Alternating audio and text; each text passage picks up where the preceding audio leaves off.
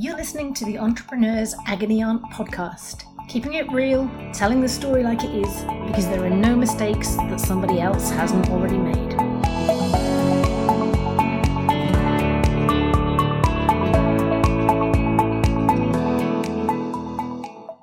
You're listening to the Entrepreneur Agony Aunt podcast. This week it's the first of one of my little mini supplemental episodes, caught on the fly when I was lucky enough to catch up with June Angelides and her 3-year-old Ivy in Waterstones on Finchley Road. As you can imagine, the sound is not perfect, not least because we've got Play-Doh on YouTube playing in the background.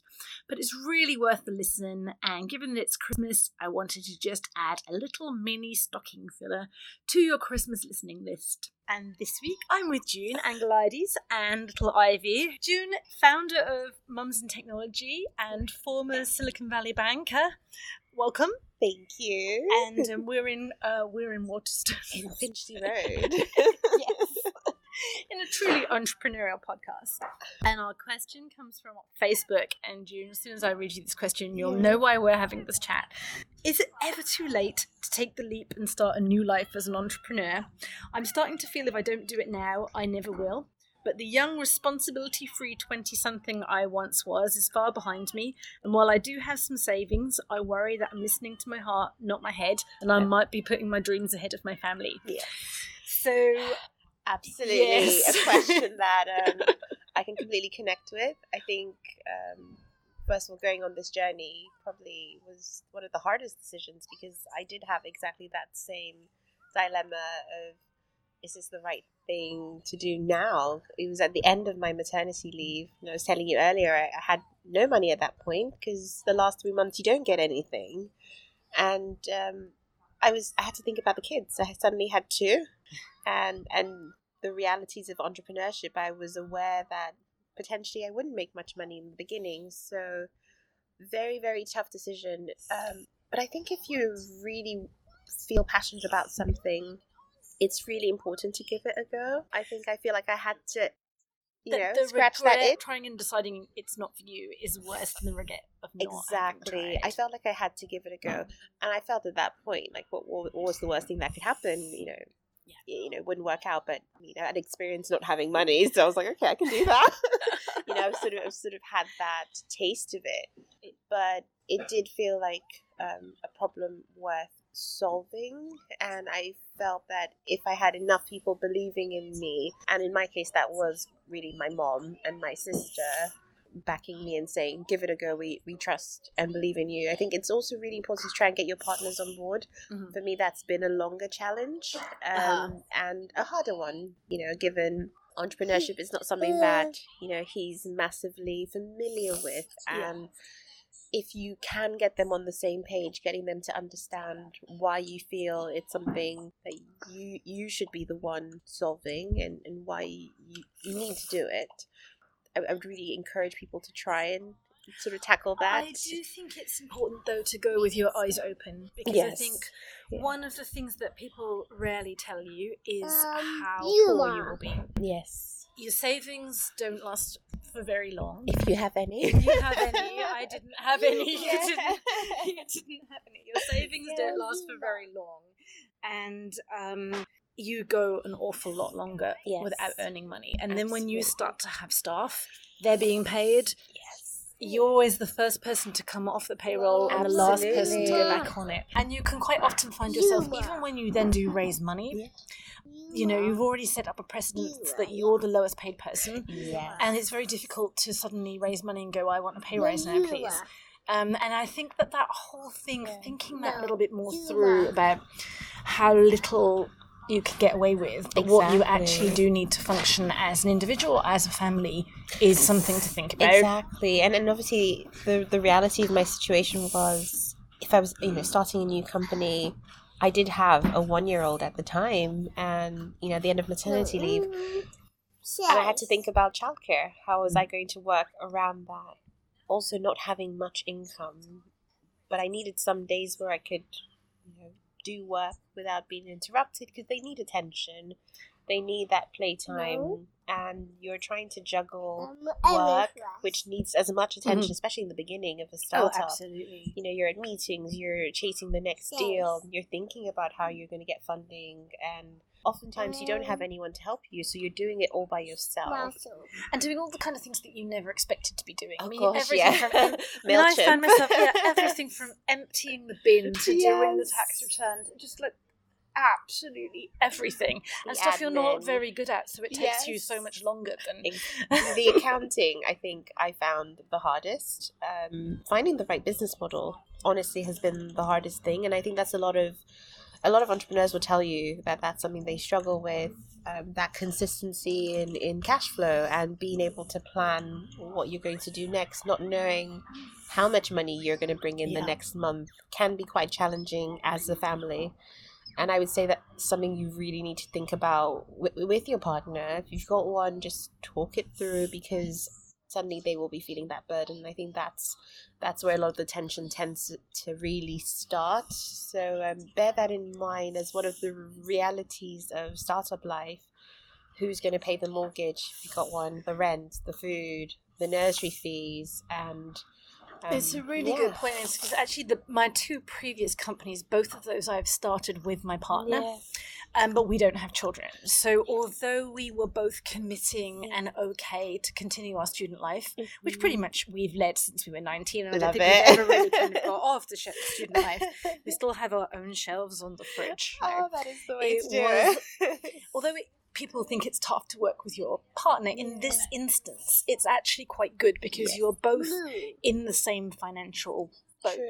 The downside is you're both in the same financial boat. But actually, in terms of being on board and okay with that I found that quite a helpful thing. That's so important, at least to have someone you can have that open conversation with about the realities. And I think so important to have that conversation around, you know, who's going to have that responsibility, and just that openness that things will fluctuate, and they might be tough in the beginning, but you do have a plan. And I think it is important to have a plan. Don't go into it assuming it will just work out. What was the trigger point for you? I mean, for me, I started my last company. It was almost kind of my 40th birthday. She mentions well, I'm assuming it's a she. I don't actually know if it's a she, but this person asking this question talks about feeling a bit like it's now or never. And I think with my last company, I felt that. It's like it was a 40th birthday trigger for me. What was the trigger for you? I think it was Ivy. It was realizing that there was never going to be a perfect time again. So I had no excuse, that it was sort of, why not now? You know, I had a lot. I had more to lose, but also less to lose. I had less to lose financially, but I did have to think about the kids. But I thought, if I don't do it now, it's only going to get harder, and I'll only keep finding more and more excuses not to do it. So I just thought, let's just give it a go. I think one of the things not to underestimate is the time commitment. I think people who have never done the entrepreneurial thing think it's like job avoidance. Gosh, no. And it's harder. Entrepreneurs are the only people who work 80 hours a week to avoid working 40. I've never worked harder in my life. I mean, we were talking about this earlier, the temptation of the corporate job to just, have a part-time 40-hour week job where it's practically half holiday. Exactly. And I think, one thing I have learned is it's really hard to switch off.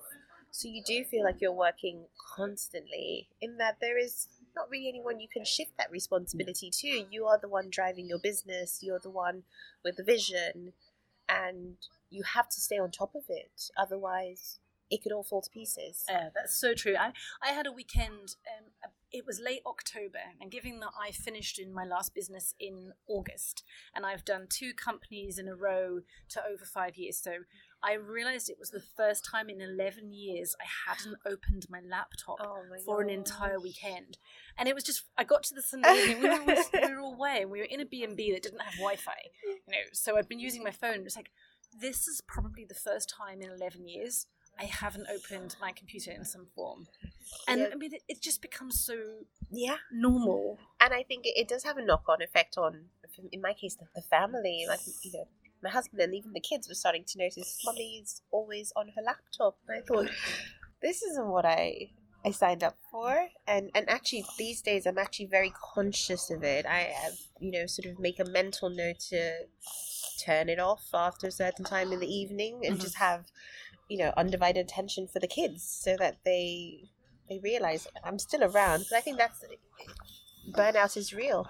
A lot of founders experience it, and it comes in different forms. It does. It's absolutely. not always the kind of young coffee adult boy, Silicon Valley boy that you have in your mind. True. With burnout. I think it comes in very, very different ways when everybody has tried to spin just more plates than any human being can spin simultaneously. Absolutely.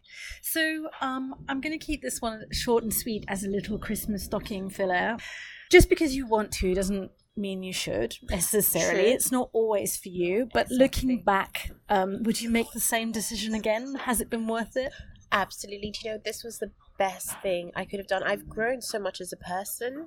I think I needed to do this to prove to myself that I was capable of some change in the world. I know we talked about us wanting to save the world, but even the little change I've been able to, impact in some way is so fulfilling, and it just made me realize the kindness that exists, in humanity. I've met so many amazing people. When I came to one of your Mums in Technology workshop, I think it was at Marks and Spencer's, one of your early ones. It was just the most joyous place to be, and I loved what you had achieved. The women, the babies, the kids, all of the mentors, so much being achieved. It was just a fantastic thing to be part of, and you should be extremely proud of that, because you really have changed the world.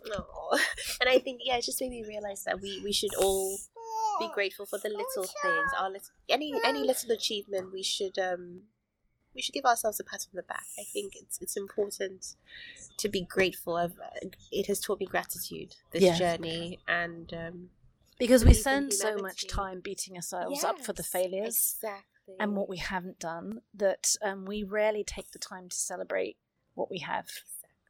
It's been lovely to talk to you, and it's been lovely to talk to you too, Ivy. Ivy, say hi, everyone. And I think on that note, I will say thank you very much, June. It's been a pleasure to talk to you. Oh, great chatting to you.